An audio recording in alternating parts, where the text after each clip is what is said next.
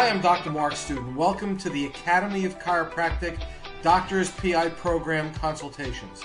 I am very excited that you took the time to do this and make the commitment to your career, to your family, to yourself, just to be the best of the best through clinical excellence. Sit back and enjoy the consultations.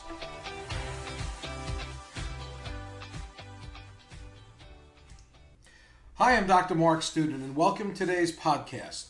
The topic for today is when do I MRI versus X-ray? In other words, when am I ordering an MRI? When am I X-raying? When am I adjusting? When?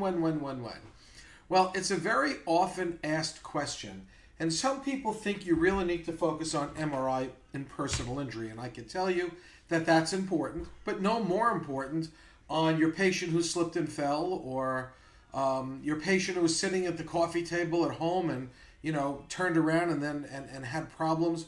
So it's really not specific for personal injury. Now, many lawyers do want you to order MRI on every patient to see what you can get, to see what kind of case they have. And that, my friends, is crossing the line. You don't pander to an attorney.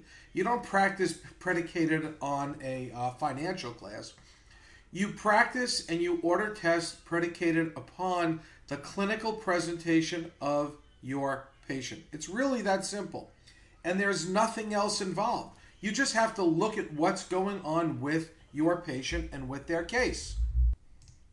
And that's a hard rule you should have with everything you do. So the real question is, what's the clinical indication and does it change your treatment plan? So when you look at x-rays, it's really simple. It's not about over-radiation, because we all know that that's nonsense. That's a wives' tale.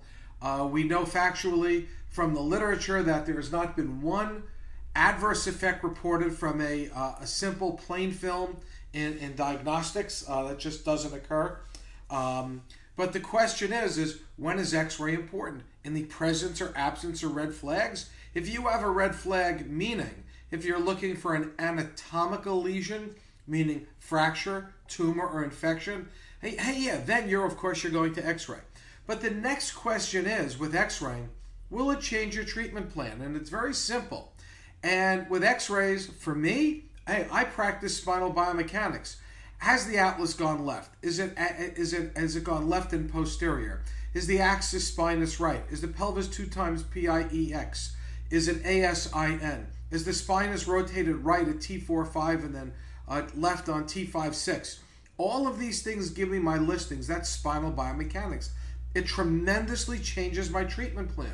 I actually use a piece of software called Synvetra, and what that software does is it tells me where the primary lesion is in the spine. Am I adjusting compensation? Am I adjusting the primary lesion? There's no guesswork anymore. All the guesswork is gone, and gone. And it's very easy. So when you look at X-ray, and forget the political stance, and I don't really care about politics, because one of the problems in our industry is politics has driven our profession for far too long, and it's driving it into the ground. Just look at the utilization. I want to look at the academic side. I want to look at the clinical side. Does me taking an X-ray change my patient's treatment plan? Yes or no? That is the only arbiter you have for ordering a test. If you're going to order an X-ray and you have no consideration of ever changing your treatment plan, then why are you ordering the X-ray? I mean, just keep guessing on what you're doing, because basically that's what you're doing. I mean, you want to look at motion palpation, you want to look at leg lengths and try to get a three-dimensional analysis. Listen, I support that, but for me, if that's what you choose and that's your treatment plan and you feel comfortable, I support that. But for me, I need to have listings. I need to know what's going on in a safe way of analyzing that patient.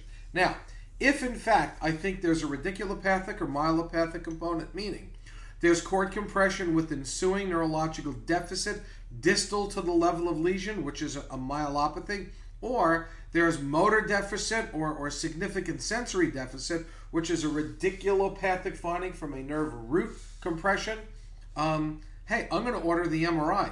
And I'm not going to aggressively treat my patient. I'll treat them palliatively. I'll do heat, I'll do ice, I might do stim, But that's pretty much it. I got to know what I'm treating, because if you don't know, you're guessing.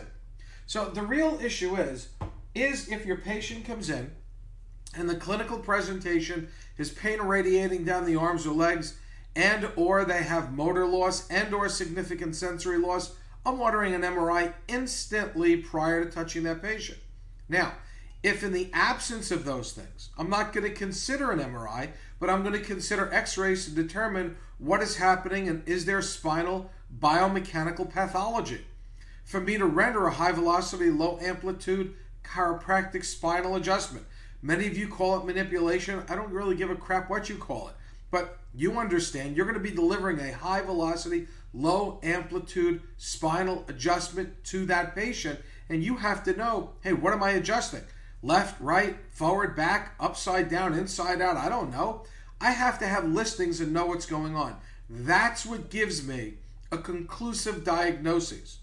And I can show it to my patient and say, here's what I'm treating, because it does change my treatment plan. And if I happen to see anatomical pathology along the way, whether it be a lysis, whether it be a tumor, whether it be an anomaly, a bifid spinous, a knife clasp, many of those things, hey, you know what? That too changes my treatment plan. All of those things. And guess what? This is exactly what I was taught when I went into chiropractic college, not the MRI part, the x-ray part, in the 1970s.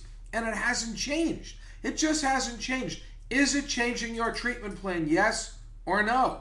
If it's changing it, well, go for it. If it doesn't change your treatment plan, why are you doing the test in the first place? And it's the same thing with everything. EMG, NCV, SSEP, EEG, BAER, VENG, and all the other acronyms out there that you really need to understand.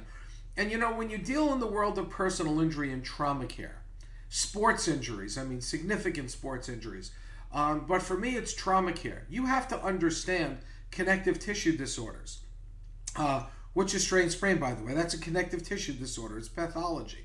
You have to understand the physiology of it. You have to understand that ligaments are made up of collagen and elastin.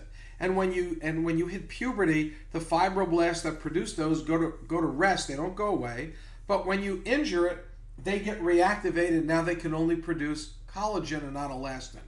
And that makes a permanency of that injury. So there's a lot of issues you really must understand when you're approaching this. If you need more help, go to teachdoctors.com, T-E-A-C-H like teacher, teachdoctors.com, and take spinal trauma pathology or connective tissue pathology. There's courses there. You want to learn about MRI? Well, go to teachdoctors.com and take MRI spine interpretation. You will get real credentials from real doctors, neuroradiologists, neurosurgeons, medical physicists, chiros who teach in chiropractic and medical school, people teaching this stuff at the highest level. You need to learn, and learn, because the more you learn, the quicker you spiral upwards. You want a PI practice, personal injury, unless you have the credentials, you're invisible, folks. Lawyers will say yes, they'll shake their heads, they'll shake your hand, they'll thank you. All the breakfast, lunches, and dinner won't get you a darn thing. Because the problem is you might get a case out of it, and if you do, then they're going to look at your reports, they're going to look at your credentials, you're going to be a one and done. And that's even worse than not even getting the case at all. So build your reputation. That's what matters. Listen, folks, the question is MRI versus X-rays. It all depends on your clinical presentation. I hope I made it easier for you. If you have any questions, give me a jingle. 631-786-4253. That's 631-786-4253. Thank you so much, and we'll catch you on the next podcast. I hope you enjoyed the podcast you just heard, and it's been my pleasure to bring this to you. Please understand that this is a very small piece of the puzzle, and it is my goal to bring you many, many pieces of the puzzle so that the picture can become clearer, your practice can thrive, chiropractic can thrive, and I at least can be a small part of that in your life, and it's my pleasure. So again, if you want to chat, give me a jingle, 631-786-4253. That's 631-786-4253. Or go to our website at Teach, Chiros, CHIROS.com. Thank you so much, and I look forward to seeing you or chatting with you on our next podcast. Have a great day.